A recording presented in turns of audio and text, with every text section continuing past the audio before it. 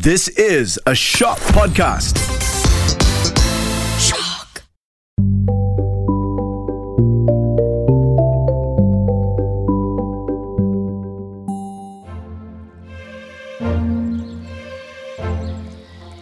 Who do you think will cross the finish line first? As the tortoise approached the spot where Harold was taking his leisurely break, the hare was startled awake. Blinking in confusion, Harold realized that victory was not as assured as he had believed. Panic set in as he scrambled to his feet. But it was too late. With a determined and steady effort, Theodore crossed the finish line first, surprising everyone in the forest, including the now humbled hare. The cheers of the onlookers echoed through the trees as they celebrated the unexpected triumph of the tortoise.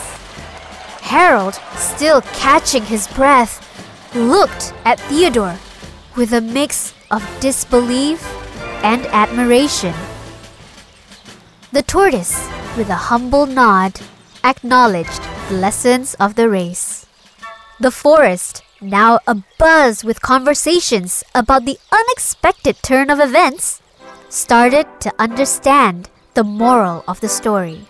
Slow and steady wins the race.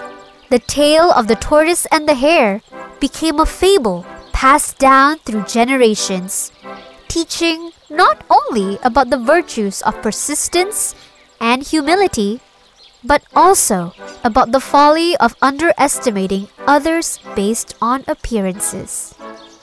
In the days that followed, Harold reflected on the race and the lessons learned. The forest, once dominated by his boasts, now respected Theodore for his quiet strength. The hare, humbled by the experience, approached the tortoise with a newfound appreciation for the value of consistency and determination. As the seasons changed, so did the relationship between Harold and Theodore. The once boastful hare became more considerate and learned to appreciate the unique qualities that each forest creature brought to the community. Theodore, in turn, shared his wisdom with Harold, fostering a camaraderie that transformed the forest into a place of mutual respect and understanding.